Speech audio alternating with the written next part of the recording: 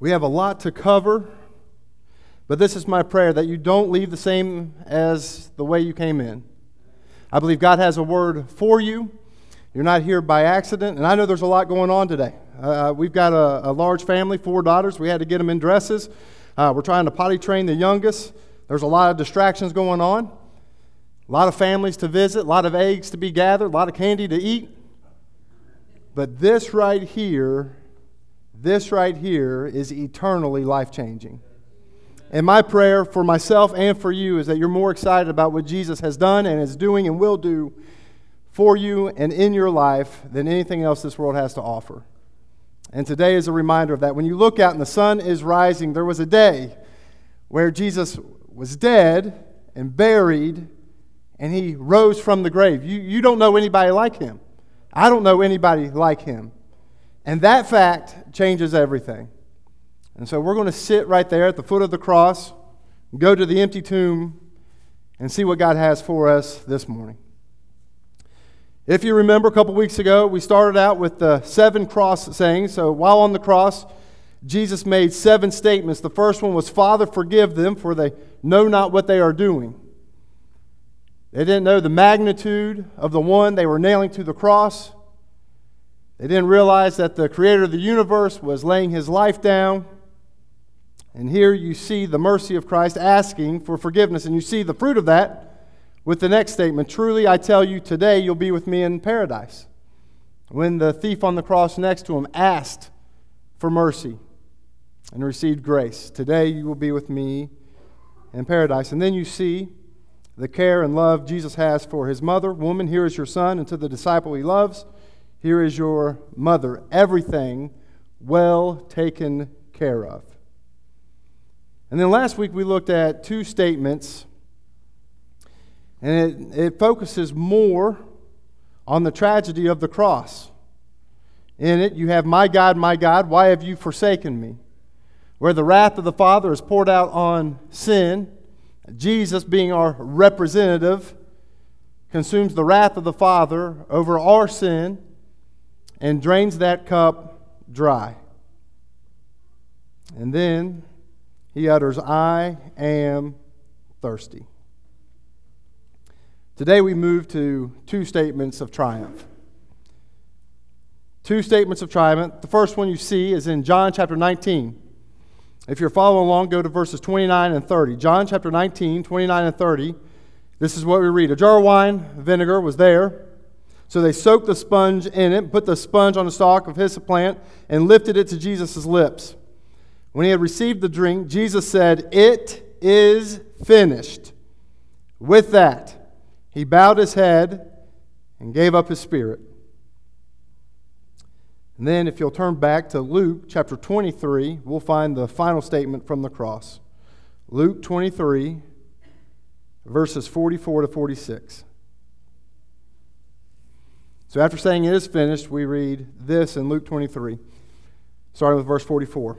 "It was now about noon, and darkness came over the whole land until 3 in the afternoon, for the sun stopped shining. And the curtain of the temple was torn in two. Jesus called out with a loud voice, 'Father, into your hands I commit my spirit.' When he said this, he breathed his last." A couple of things I want us to notice about these last sayings of Jesus from the cross. First off, it's not by accident that we read there was a hyssop plant that they used for the vinegar. And it should remind the reader of the Passover that they just celebrated. So it goes back to the Exodus, when God was delivering his people from slavery in Egypt. He says, "Hey, the last plague that we're going to send will be the death of the firstborn, but you take a lamb, dip this hyssop in the blood of a lamb, and put it on your doorpost, and put it on the lintel, put it on the frame. And when the death angel, the destroyer, sees the blood, you will be passed over." It's not by accident that that is here as Jesus, who John told us, "Hey, behold, the Lamb of God. The Lamb of God who takes away the sin of the world." Well, how does he do that? He does it by shedding his own blood. And so on the cross, we see that your sin and my sin can be passed over because it's judged and covered by the blood of the spotless Lamb of God, Jesus Christ. Number two, we see the curtain of the temple was torn in two. Now, when we read that, to you and me, that's a little bit bizarre. Here's Jesus on the cross, and now all of a sudden you're talking about a curtain in a temple. Well, this is why that is very, very important. The curtain would probably cover this space, 60 feet high, 30 feet wide, and you don't approach it lightly back in this time. It separated the holy place from the most holy place, and only the high priest would go in there, and him only once a year during the Day of Atonement. And it was a very fearful thing to go behind the curtain. It shows that people on our own, we don't approach God lightly. Our sin separates us from God. And yet here, Jesus lays his life down, and the curtain is torn in two. Your sin and my sin has been paid for, and nothing separates us from the God whom we were created for. The curtain is torn in two. Thirdly, Jesus gave up his spirit. I think it's important, even on the cross, Jesus is in complete control. It's a reminder earlier in John that no one takes my life from him, but he lays it down of his own accord. You see, you and I don't have any control over death. We're not promised the next second. That's not the case with Jesus. Jesus willingly lays his life down, and at the end, he gives up his spirit in complete control, even as he lays his life down. But do you notice to whom he entrusts his spirit to? Father, into your hands I commit my spirit. In life and in death, Jesus completely trusted the Father. And I think this is a beautiful picture because we remember just a few hours ago, he stated, Father, why have you forsaken me? Showing a watching world how he is representing sin on their behalf. And now that debt has been paid in full. That cup has been completely drained dry. And now we see the Son to the Father, into your hands I commit my spirit. But this is how Jesus lived. He said, I don't do anything on my own accord. I do exactly what the Father has set out for me to do. And he completed the will of the Father. And as a matter of fact, in the garden, if you remember, what does he say? Not what? Not my will, but yours be done. What an awesome example Jesus has set for us. In life and in death, let us commit to living for God. May we be about his will, not our own. And then finally, it is finished. And in this context, we read just before the passage we read in verse 28 of John 19. It says, later, knowing that everything has now been finished so that the scripture would be fulfilled, Jesus said, I am thirsty. So what was finished? Everything that Jesus was called to do. Everything in the Old Testament and the prophets would say, hey, this is who's coming. Jesus fulfilled.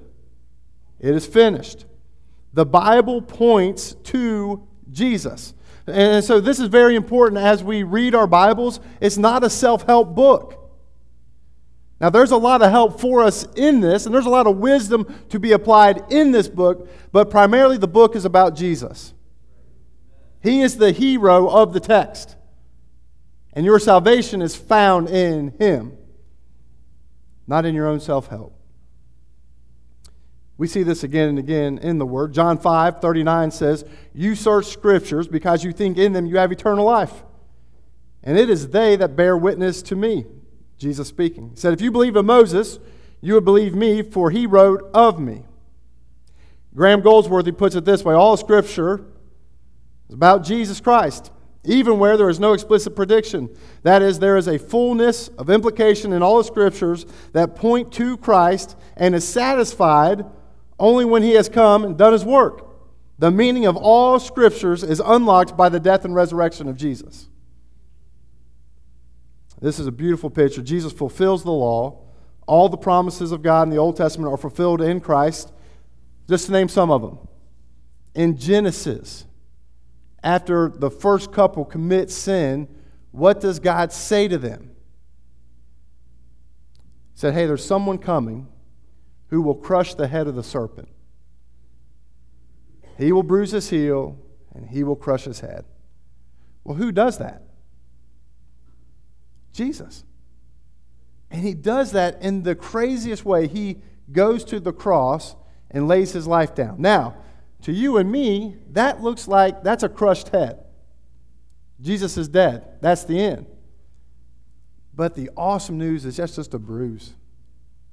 Jesus goes to the grave, and the grave couldn't hold him.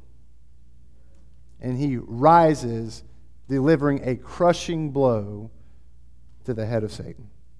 Or maybe there was a promise to Abraham that through you all the nations of the world will be blessed. Well, how are we blessed by Abraham? Well, eventually, Jesus comes. And through him, all nations are blessed. When you see heaven, it's every tongue, it's every tribe. That's how that's fulfilled. Or maybe the descendants, as numerous as the stars in the sky. How does that happen? Through Jesus. Or maybe to David. There's someone coming from your line whose kingdom will be forever, whose king will know no end. Well, how does a king reign forever when every king up to this point dies? Jesus. That's what it means when it is finished. Jesus has come and fulfilled the law. All the promises find their yes in him. And all the penalties against God's sinful people were poured out on him in the cross. That's what Jesus means when he says, it is finished. You know, I'm trying to coach baseball this year. It's not going too hot. Don't ask us our record. It's not good. But we're playing this team, and we're battling. We're up 2-1, which is a minor miracle in and of itself. Second inning, pitcher's cruising. Strike one, strike two, and then he throws his fastball. Catcher catches strike three. Pitcher, fist pump, starts jogging to the dugout. Catcher jumps up. He's excited, rolls the ball back to the mound. They start jogging to the dugout. Meanwhile, there's a guy on third who understands that in baseball, how many outs do you need? 3. We were so excited that we struck somebody out that after 2 outs, we celebrated. The ball's rolling back. The coaches are yelling, get back out there. Get back. It's only 2. Meanwhile, the guy on third is just cruising and boom, tied game. Not finished. Jesus doesn't have that problem. Even with everything going on, the pain of crucifixion, the wrath of the Father being poured out as a representative on our sin, he's able to look throughout the entire scope of the Word and say, it is finished. That's our Savior. And so that was the final 2 sayings from the cross, which move us into the gospel. In 1 Corinthians 15, 3-8, Paul summarizes what we read in Matthew, Mark, Luke, and John in the final 2 chapters of each of those gospels. And so there's some facts that you need to know about Jesus. Lived a perfect life and then died on the cross.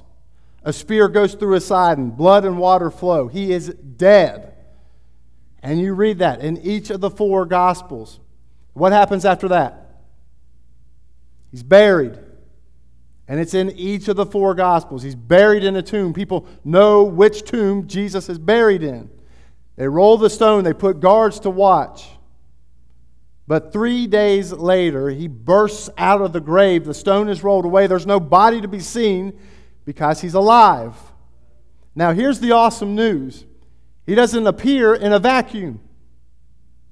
Over 500 people see him.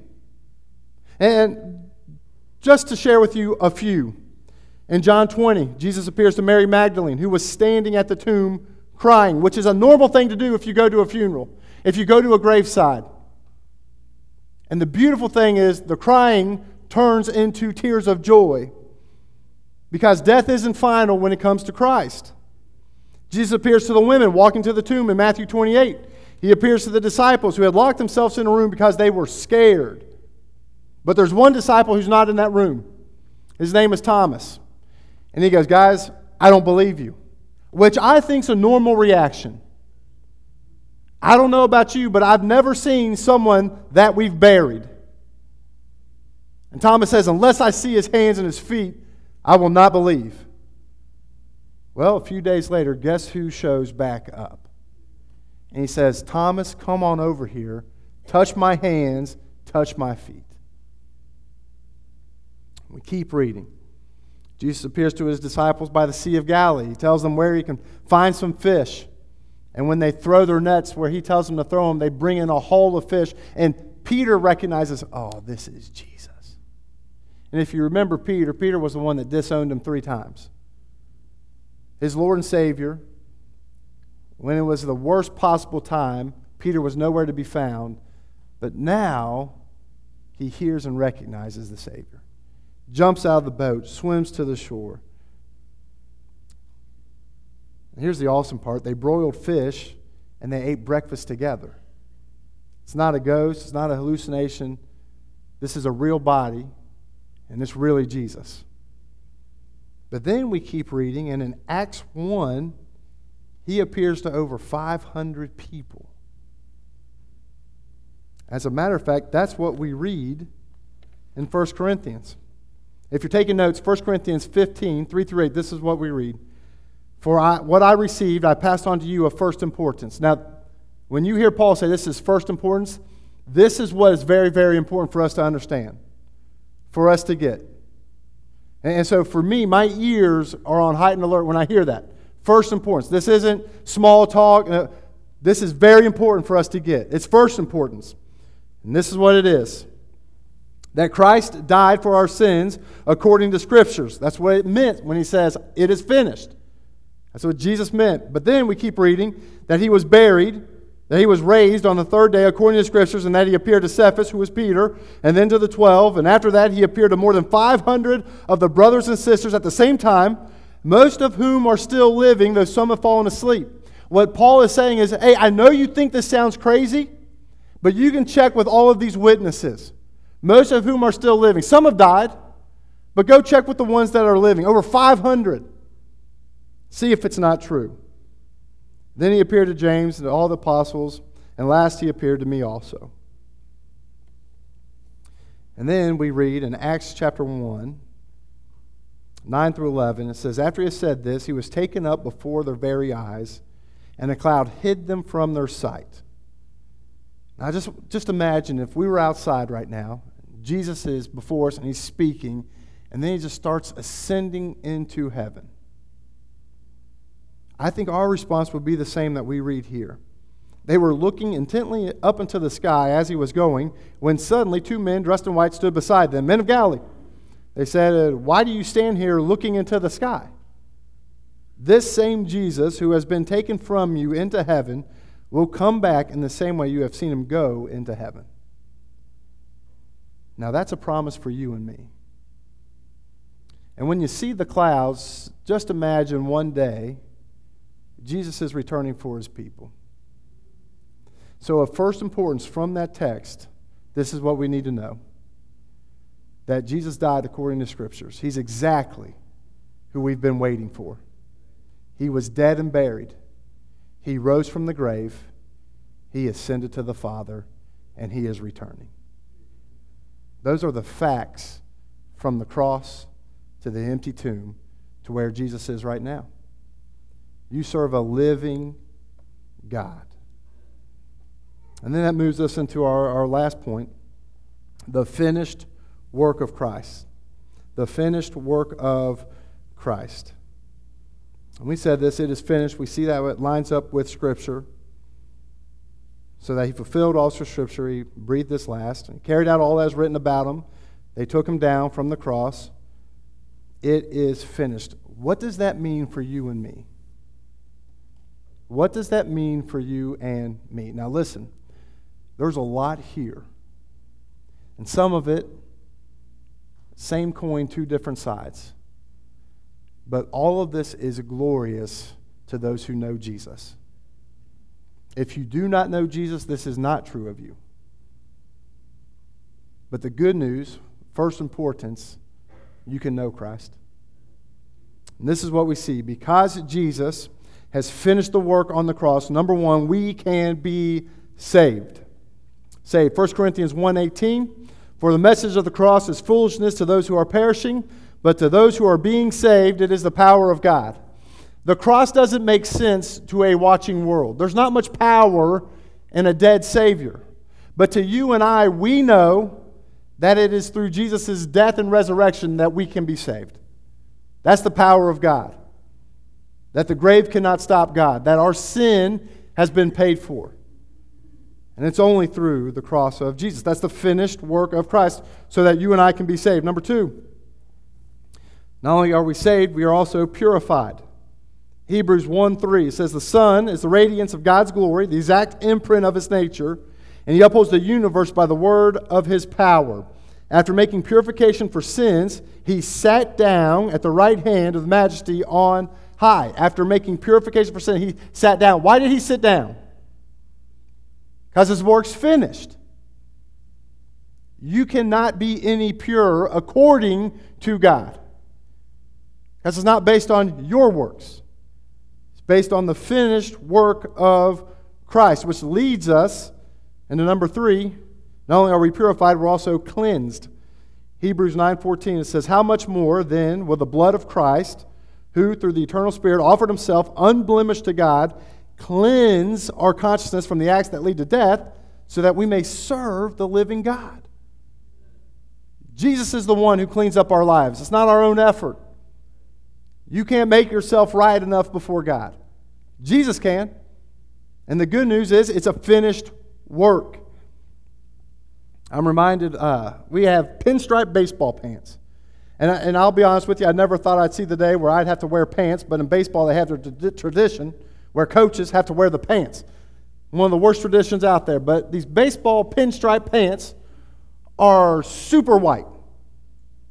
And I've got a Holmes t-shirt that has faded over the years. It's a white t-shirt if you see it without my pinstripe pants. But as soon as I bring these white, glistening pinstripe pants, you see how dirty that t-shirt is. Now here's the point. Your life might look pretty clear, pretty clean, pretty pure compared to other people's lives. But that's not the standard. The standard is God. And compared to God, sin stains deeply. And so what we desperately need is someone else's purity, somebody else to clean up the mess. And that's exactly what Jesus does on the cross. 1 John 1:9 says, if we confess our sins, He is faithful and just and will forgive us of our sins and purify us from all unrighteousness. How? Because He shed His blood on the cross. Sin has been paid for, covered by the blood. Number 4, perfected. Hebrews 10:11-14 says, and every priest stands daily at his service, offering repeatedly the same sacrifices which can never take away sins. But when Christ offered for all time a single sacrifice, He sat down at the right hand of God, waiting from that time until His enemies should be made a footstool for His feet. For by a single offering He has perfected for all time those who are being sanctified. Now this is great news. Because the closer people get to your life, they'll see the shortcomings. Anybody can put on a show for a Sunday morning. But ask a spouse, ask a child, ask a coworker, is so-and-so perfect? They'll laugh. But you want to know what the good news is? What we have here is that Jesus has made perfect those who are growing to be more and more like Jesus. Isn't that good news? Your perfection has been given to you because it's Jesus' perfection. Jesus can't be any more perfect. And before the Father, guess whose perfection you have? It's not yours, because we don't have it, but it's Jesus's. He has made perfect by His sacrifice for all time those who are being sanctified. That's great news. Number 5, redeemed. These next two go together, redeemed and ransomed. Redeemed talks about in Ephesians 1:7, in Him, being Jesus, we have redemption. How? Through His blood, the forgiveness of sins in accordance with the riches of God's grace. Hebrews 9:12 shows us how long this redemption lasts. He entered once and for all into the holy places, not by means of the blood of goats and calves, but by the means of His own blood, thus securing an eternal redemption. Eternally transferred from the domain of darkness into the kingdom of His Son. Redeemed by the blood of the Lamb. And then with ransom, you see this in Mark 10:45. It says, for even the Son of Man did not come to be served, but to serve and to give His life as a ransom for many. Do you know what the most expensive ransom was in the history of the world? According to Business Insider, King Richard the Lionheart had the most expensive ransom. Now, I don't know about you, but if this was the ransom for you and me, we might be in trouble. But not for King Lionheart. He was on a trip, coming back home, fell to a storm, boat had to dock, made his way all the way through Vienna, but while in Vienna, the Duke of Austria, Leopold V, captured him. And he told England, you can have him back for 150,000 marks. Now, I don't know about you. I didn't know what a mark was. Some type of currency. But according to Business Insider, in today's equivalency, that would be $3.3 billion to get the king back. That was 3 times what England made in a year. But somehow they raised the money, and in a year, less than a year, they paid the ransom, got the king back. $3.3 billion. Now you might expect a high ransom for a king, but guess what the price was to ransom you and to ransom me? It was much more than $3.3 billion. It was God's Son coming and laying down His life. What is more valuable than the life of Christ? And Jesus says, hey, I've come not to be served, but to serve and to give my life as a ransom for many. You don't have to stay in your sin. You don't have to stay in your shame, in your guilt. That's exactly why Jesus came. The price has been paid, and it was expensive. But that's exactly why Jesus came. To lay His life down as a ransom for many. Next, forgiven. Colossians 2:13-14 says, God made you alive with Christ. He forgave us all our sins, having canceled the charge of our legal indebtedness, which stood against us and condemned us. He has taken it away by nailing it to the cross. Done. It's finished. Number 8, victorious. Colossians 2:15. And having disarmed the powers and authorities, He made public spectacle of them, triumphing over them by the cross. Now, this is very important. There's a movie, and for whatever reason, whenever I look up, the ad is coming out. It's Russell Crowe, The Pope's Exorcist. And I'm thinking, man, that's pretty scary if you've seen it. And if you haven't, if you see it, you'll see what I'm saying. But what we see here is for those in Christ, we have nothing to fear. Because Jesus, when He went to the cross, disarmed the powers and authorities, made public spectacle of them, and triumphed over them in the cross. And if you're in Christ, you too have victory. You see that in 1 John 3:8. The reason the Son of God appeared was to destroy the devil's work. And Jesus said, it is finished. Number 9 and number 10 go together, justified and no condemnation. Romans 5:9 speaks of justification. Since you have been justified by His blood, how much more shall we be saved from God's wrath through Him? Think about that. Justified before God. So one day you and I will stand before God, Judgment Day, and He'll say, come in, because we're completely justified. And now, don't be confused. It's not because you did something. Why is it because? Why have we been justified? Because of the finished work of Christ. Because of what Jesus has done. That is good news. Romans 3:24, and all are justified by His grace. That means we didn't earn it. Through the redemption that came by Christ Jesus. Romans 8:1, therefore there's no condemnation for those who are in Christ Jesus. So if you know Christ, when you approach God, you're not condemned. Because Jesus was condemned. That's the work he finished on the cross.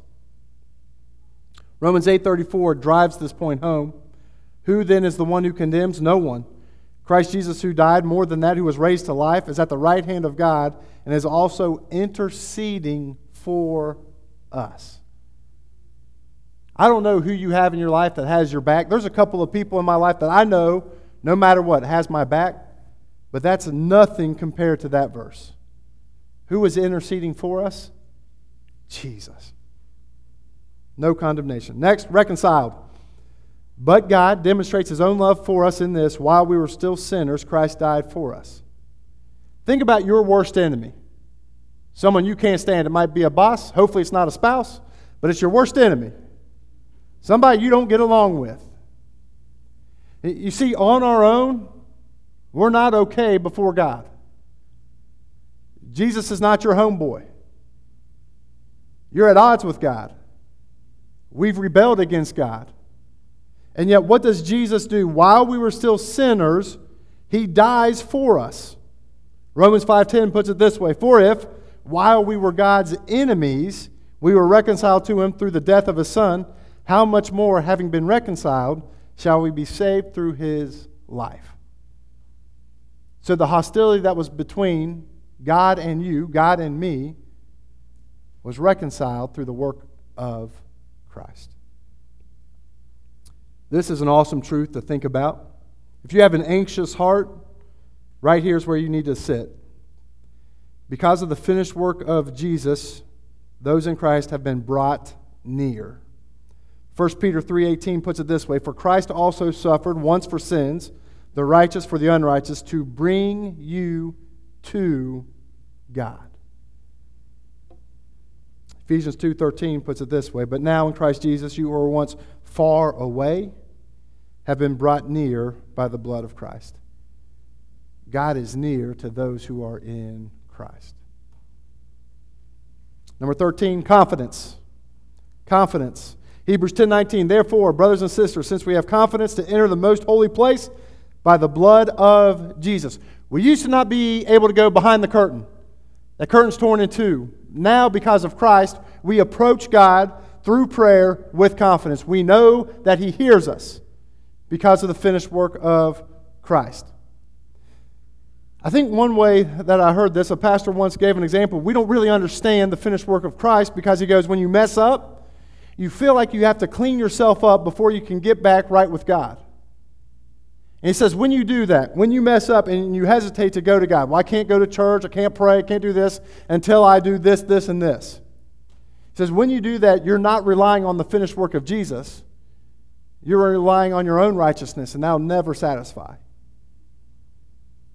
If, when you mess up, and we will mess up, the next inclination is to run to Christ, you begin to grasp what Jesus purchased for us on the cross.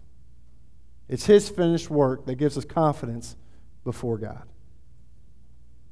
Number 14, be sanctified, purchased by the blood of the Lamb. Hebrews 13:12, it says, and so Jesus suffered outside the city to make people holy through his own blood. You're a new creation in Christ. He gives you new desires, gives you a new heart, and he will complete what he started in your life. Number 15, eternal life, which goes back to the first one, salvation. John 3:16, you see this at a lot of ball games, but I hope you know this, and I hope it's true for you this morning. For God so loved the world that he gave his one and only Son, that whoever believes in him should not perish, but have eternal life. And then this passage you hear at funerals, especially and primarily, and should be only for those who are in Christ. You hear this word of comfort, 1 Corinthians 15:54-56. Death has been swallowed up in victory. Where, O death, is your victory? Where, O death, is your sting? Sting of death is sin, and the power of sin is the law. But thanks be to God who gives us victory through our Lord Jesus Christ. And this is our hope. This is our hope. So I have Grandparents, 91 and 89. Health is beginning to fail, still strong, still making it, but you can see the frailty of life. But this is the good news, and this is what my grandpa clings to. He says, Ben, the same God who raised Jesus from the grave will one day raise me from the grave. That's what you get in Romans. It says the same Spirit who raised Jesus from the grave will one day raise your earthly body. You get new bodies. And as soon as you breathe your last, those in Christ, your spirit goes to be with God forever and ever and ever. Why? Because of the finished work of Jesus.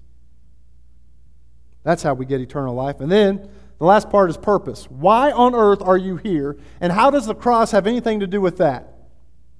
I'm glad you asked.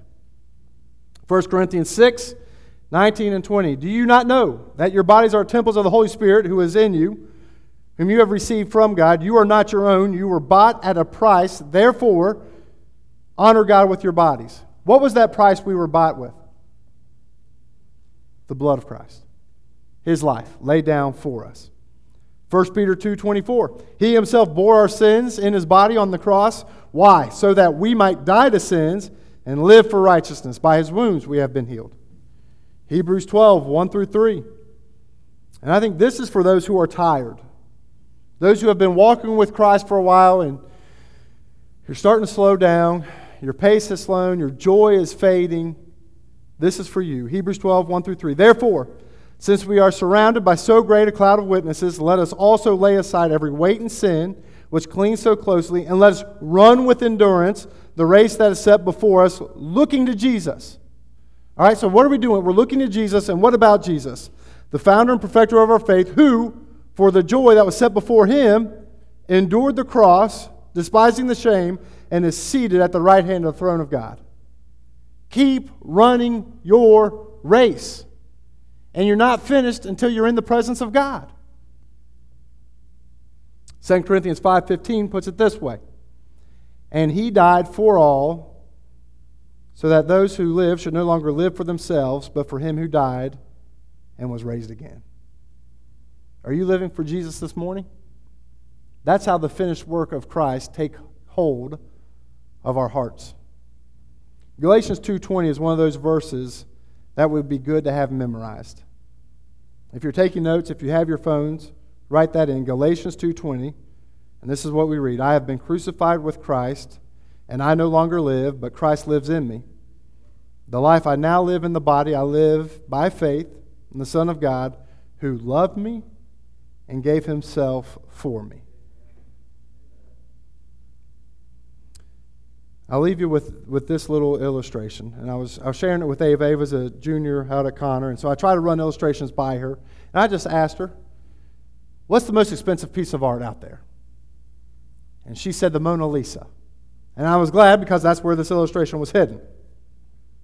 And I asked her, how much do you think the Mona Lisa is worth? So just think in your head, how much do you think the Mona Lisa is worth? Insurance covers it, and according to the Guinness World Record books, it's the highest valued piece of art in history at $2.5 billion. And Ava told me, Dad, that's ridiculous. I can paint something just about as good, and I'd sell it to you for $1 million. Similar yet different. So Mona Lisa, painted by Leonardo da Vinci, not the Teenage Mutant Ninja Turtle, but the painter, the artist, in the 1500s. 30 inches tall, 21 inches wide, weighs about 18 pounds. And let's say the museum said, you know what, Redemption Church at Ashland Avenue, you can show your members this piece of art. And let's say, does anybody have any art background in the room?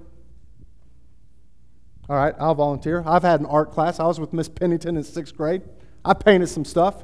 And I come up and look at the Mona Lisa, and I notice, you know what, those eyebrows aren't as dark as they should be. And I said, just hold up. I'll be right back. I get my paintbrush, get my paint, and put on some eyebrows. Does that help or hurt that piece of art? Anything I add destroys the finished work of Leonardo da Vinci. And now the same is true of our salvation. Jesus said, it is finished.